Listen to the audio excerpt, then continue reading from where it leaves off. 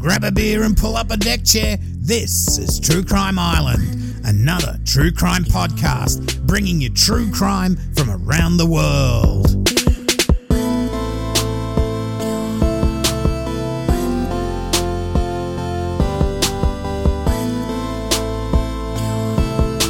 Hi, I'm your host Cambo. Grab a beer and pull up a deck chair.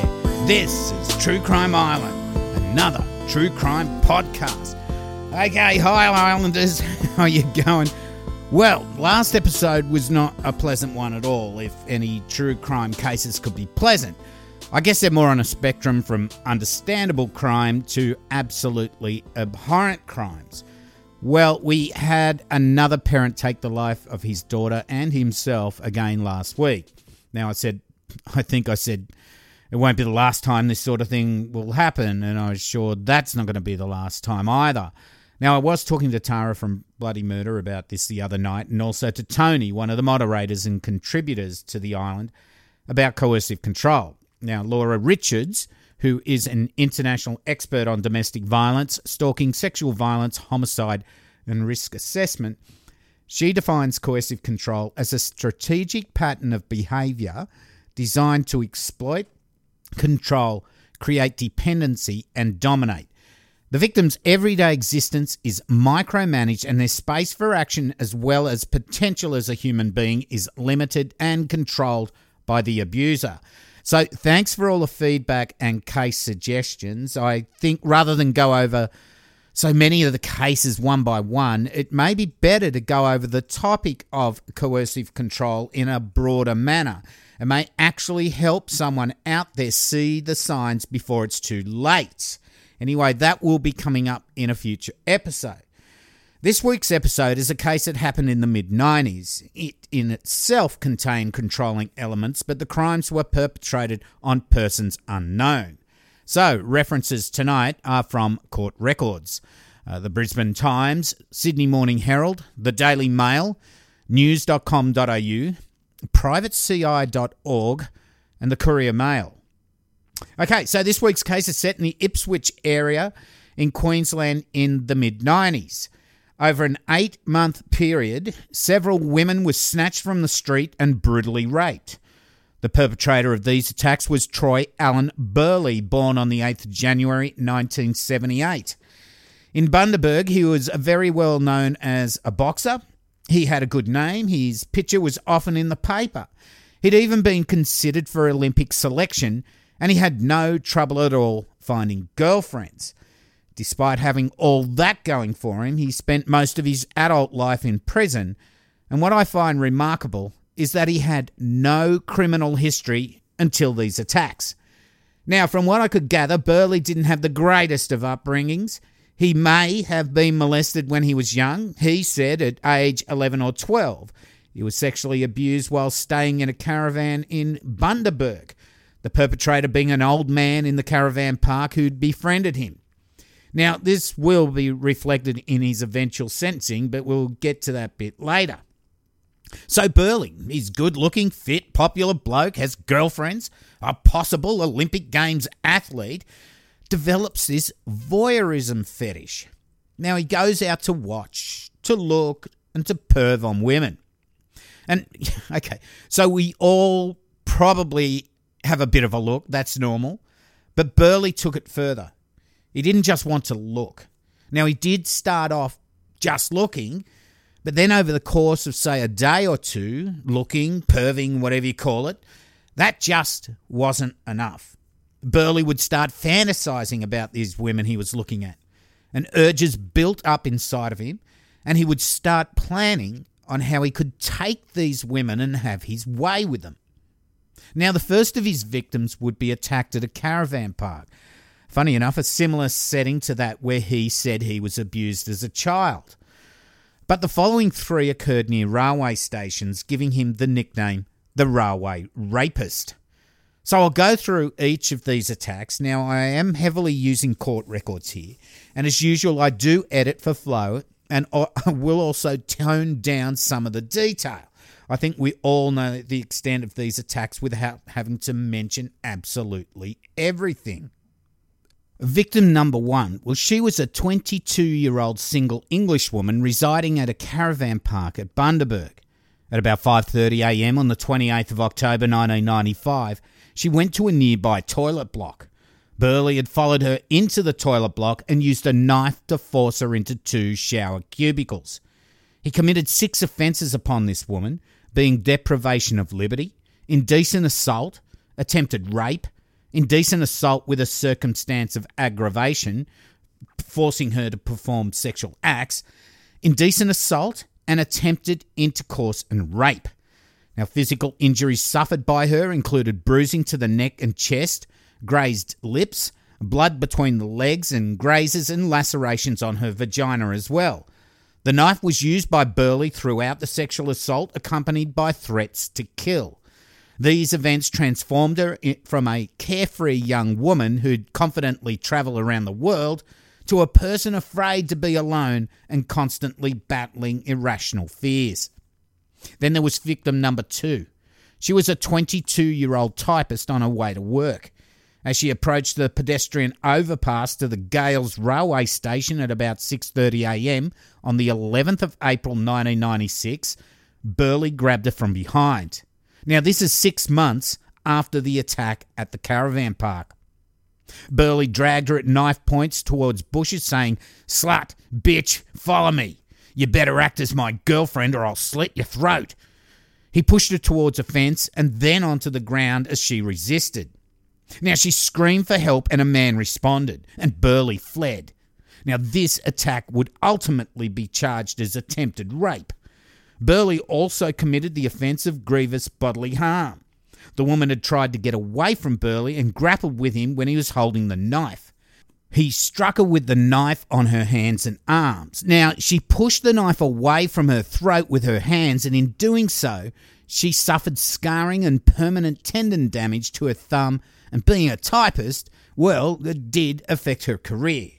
She underwent 2 operations and her physiotherapy was ongoing. So this attack was the first at a railway station, and it had been planned over a couple of days. He's clearly developing an MO. He cases an area that may be suitable, wait for a time when there will be some women around, not peak hour, approach from behind and threaten with a knife. Now, the first attack at the caravan park for Burley was successful. The second attack, he had to flee after the woman's screams for help attracted attention from passers-by. Still, after a close call like that, only 6 weeks later, Burley would attack again. Victim number 3. Now, this woman was aged 18 years when at about 11:35am on the 28th of May, 1996, she left the train at Ebbvale railway station to walk towards her home. She followed a concrete pedestrian path when Burley ran from behind, seized her and covered her eyes with one hand and pressed a knife to the right side of her throat, saying words to the effect, "Don't scream or I'll kill you." He forced her from the path she was following and into a grassy area some 5 metres away. Over a period of some 40 minutes, he committed multiple offences. Now, I'm not going to go into each of them in detail, but there were 3 separate rapes, 4 separate charges of indecent assault with circumstance of aggravation, and I'm not going to go into detail about that, but it is horrific. 2 charges of indecent assault being for undressing the victim and using her own dress to blindfold her, then kissing both breasts and pushing a knife against one breast, and the other indecent assault being forcing her to masturbate him. There was a charge of common assault, where after performing sex acts on her, he spat in her mouth and made her swallow his saliva. And there was also a charge of stealing. So he went through her purse and he stole about $130 to $135. Now, back in the day, that was probably a week's wage. Now, Burley, while going through his victim's wallet, read out her name and address. The physical injuries suffered by her included a bite to the neck, superficial lacerations all over her body except her face, marks from the knife on her neck, throat and breast, and redness and tenderness between the legs. At some stage, Burley wrote down her telephone number, and some months later, the paper with her telephone number on it was still in his wallet. Now, this would prove to be a fatal mistake by Burley. And there's victim number 4. This victim was a 42-year-old woman who was a university student and a mother of children. At around 11:45 a.m. on the 25th of June 1996, she alighted from a train at Ebbvale railway station and began to walk along a path beside the train line to catch a bus. She intended to cross an overhead bridge, and when about 10 metres from the bottom of the stairs to that bridge, Burley seized her from behind, placing his cupped hand hard against her nose and mouth, and at the same time holding a knife against her neck. She was forced at knife point to walk into an abandoned industrial shed not far from the railway station. Apart from the knife, he continued to hold his hand over his victim's mouth, causing her to hyperventilate such that she believed she was going to faint. She tried to pull his hand away from her mouth in order to get a breath, but he struck her several times across the face and ears and threatened to kill her. He tied her jumper around her head so that she couldn't see what was going on. Now, her ordeal at the hands of Burley lasted, again, about 40 minutes. During this time, he committed the following offences: 3 separate rapes while in the shed, assault with intent to rape, now this occurred before she reached the shed, 2 offences of indecent assault, each with a circumstance of aggravation, indecent assault when she was forced to masturbate him using both hands, stealing. Again, Burley stole $80 from her bag during the time when his victim was being subjected to the attack. Now, Burley said to her, and get this, "Tell me where you live. If you lie, I will check your driver's license and I'll go and get your kids. You don't know what I'm going to do to your kids. I would enjoy having sex with some little girls." I mean, this is enough to keep him inside forever. But we will go on. Now, the victim believed what he said. Why wouldn't she? Her physical injuries included 3 lacerations to her neck, cuts to the inner and outer arms and to her hands and wrists, scratches to her knees, at least 9 linear lacerations below her breast, and that was caused by the knife, injury to an eye and cheek, and tenderness and pain in the genital area. So these rapes and attempted rape, they were all reported to police. Now, a sketch of the rapist was released to media, and from what I gather, Burley's father saw it and thought it was his son. But he wouldn't get caught by the photo in the paper. He got caught because of the way he would force his victims to divulge their names, phone numbers and addresses. With victim 3, he wrote her details down on a piece of paper and he put it in his wallet. Now, months later, Burley's girlfriend was going through his things when she came across this piece of paper. Now, jealous, she decided to call the woman up thinking she was having an affair with her boyfriend. Now, on answering the phone, Burley's victim must have been so stunned, confused, probably terrified. You can imagine Burley's girlfriend accusing this poor woman of having an affair with him, the person who brutally raped her. But it was just so far from the truth. The woman, however, kept her cool and found out who Burley was and where he was staying.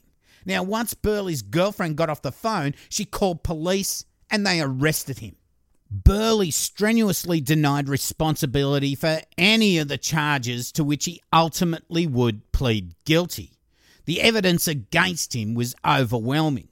In the case of each of the 3 rape victims, he was identified by DNA evidence. The spermatozoa found in each victim was his. In addition, he'd kept the telephone number of one of the victims, which led to him being caught, of course. Now, 2 of the victims had been raped at or near railway stations frequented by Burley. Gales and Ebbvale Station are on the Brisbane-Ipswich rail line, and that's how he used to go to work. In addition, Burley's girlfriend had observed his disappearance at the same time when the last rape had occurred, and his dishevelled and dirty appearance soon afterwards. Now, as I mentioned before, Burley was born in 1978. He was only 17 and a half years old at the time of the first rape was committed, and he was 18 years old at the time when he attacked each of the other victims. And he had no prior criminal history. So yeah, he denied everything at the start, but then he had to plead guilty to what would be 26 charges. Now, Burley would tell his psychologist that although he was obviously sexually aroused during the assaults, he said it was not really a pleasant kind of arousal. He felt scared and at the same time stimulated in a strange way by the assault. Once it started and the women did what he said he'd calmed down and it was easier. He said that the offences took a fairly similar course, and that in between assaults he hid the knife in a toilet between the wall and the ceiling where he knew his girlfriend couldn't reach. Now, he denies planning this event or any of the events in any degree, but when questioned, indicated that he had thought about it for a few days beforehand. He said he thought about going out and looking at people, that, voyeurism, having a perv, and that his thoughts went from there, and he then started thinking about raping somebody. For about 2 days, he had thoughts about how he would go about it and planned how he would approach the women from behind and put his hand over their mouth and all that. As the motivations, this psychologist recorded that Burley said he really doesn't know why the assaults occurred. He said he's asked himself 100 times and can't really come up with an answer. He said it was not to do with the sexual frustration in that he never had any trouble getting girlfriends and he could have any girl he wanted. I think he's trying to minimise his effect on this. I think it wasn't he could have any girl he wanted. He just wanted to take any girl off the street. Now, he would only get 16 years on his head sentence. He's been charged with these multiple things. He might get 1 year for this, 2 for this, 5 for this, 8 for this, whatever. But the head sentence, that's the worst crime, was for 16 years. Now, there were discounts being applied for his young age, his childhood, the way he was brought up as a kid, and the early plea of guilty. However, this would be appealed and he would end up with a 20-year sentence with a 10-year non-parole period. The appeal judges mentioned that the 10-year non-parole period would at least give the prison system ample time to see if he was able to rehabilitate. Then on May the 11th, 2010, Burley was released on parole. However, in April of 2011, that's less than a year, he was arrested and taken into custody for very concerning offences, including possessing dozens of pairs of women's underwear. Now, I don't think he went down to Best and Less or Kmart and bought them, so you know where they came from. So the prison system, they had ample time to see if he'd been rehabilitated, but Burley, once a pervert, always a pervert, but that's not all. They threw him back in prison and again he was released on parole in February of 2015. Now this was 5 years before the end of his full sentence. But it didn't take long for Burley to be arrested for going on dating sites, meeting women and not disclosing what his sexual offender status was to these women as per his parole conditions. Burley used at least 4 online dating sites and lied to women about his brutal rapes and crimes. He used the name Troy Allen, and his profile read in part that he was a very passionate man who would treat a lady well. Now, dating sites, I don't believe any of the profiles, they're probably all 90% bullshit. But we're talking about a rapist here, so he also said he was into casual encounters. Well, we know that. And he's also into seeing what happens. And I think we all know what happens if Burley has a casual encounter with you.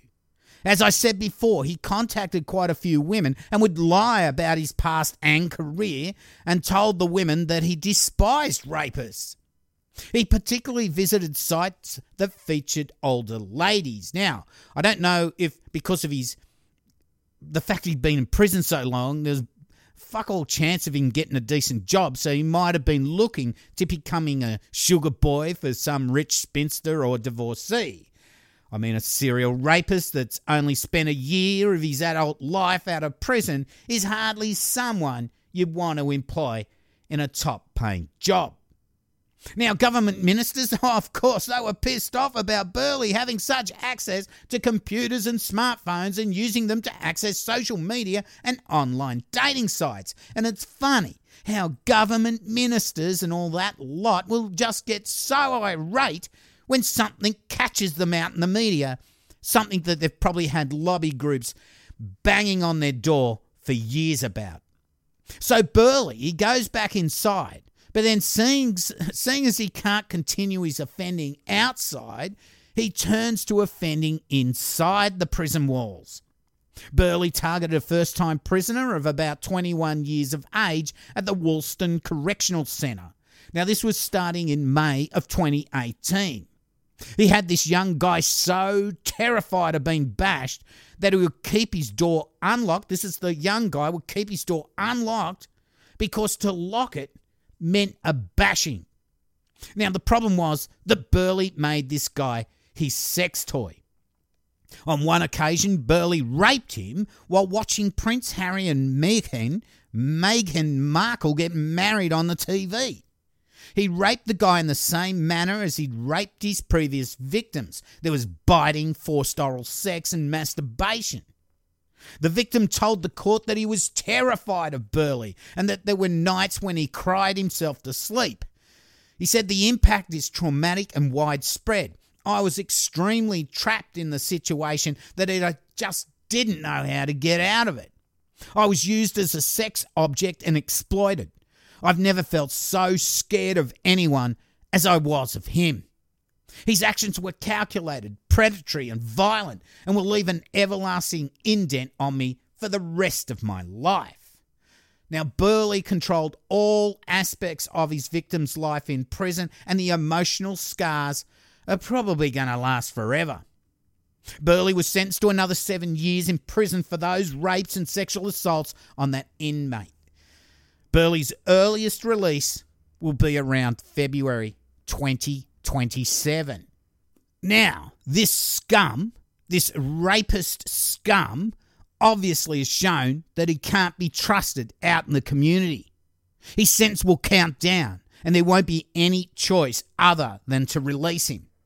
He was originally charged with 3 brutal rapes and another attempted rape. All in all, for those attacks, they comprised of 28 charges. And he made sure he got the details of his victims so that they not only had to survive the attack itself, but then they got to fear that he would come and get them or their children at some other time. That would be absolutely terrifying. Then when he did get out, he stole undies from who knows where. I just couldn't find out if he broke into houses or just stole them off the washing line. He then goes back in, and when they again let him out, he starts getting online dating with women, and these apps, they don't care who the fuck you are. Rapist, murderer, child trafficker, they just want you on their site. So he was able to hook up without the women having any idea what he was. A fucking rapist. Then he goes back inside and then terrorizes an inmate and makes him his sex toy and rapes the guy while watching Harry and Meghan get married on TV. Now, he has been bashed in prison, and that was when the faulty locks to the prison yard led to inmates getting in and giving him a good going over. So by 2027, he'll be about 50 years old, having basically spent 30 years inside. He'll be on the street, and what's there to stop him from reoffending? He's shown no rehabilitation at all. In fact, he's shown the opposite. Now, these types often escalate their violence and women end up dead. I think we all need to set our alarms for February 2027 and try and keep this freak inside. 2019, he had a partner for 10 years. A partner. What the fuck? I don't know if she still is his partner, but what the fuck is wrong with your head? So, Islanders, just another time bomb ticking away towards 2027. Whoa, so, Islanders, it's so difficult to segue into the end of the show sometimes. I get so worked up. But that is the end of this episode. There is a Missing in Michigan event coming up towards the end of May. I will be doing the video again this year for them, and I'll keep you up to date with that. Also, you may know Nina from Already Gone podcast. Well, she's also heavily involved in the Missing in Michigan event, and there is a Facebook group you can check out. But Nina just launched her YouTube channel, and if you've been following her on Facebook for the last year or so, you would have seen her quarantinis, her cocktails to get you through lockdown. Well, the first 2 episodes are on her channel at the moment. They're both cocktails. So check it out and subscribe, because I'm sure she's going to mix it up with some true crime content on there in the future. Now, my YouTube channel is just in a break at the moment while I do reorganise a few things, so I'll let you know once Season 2 is coming.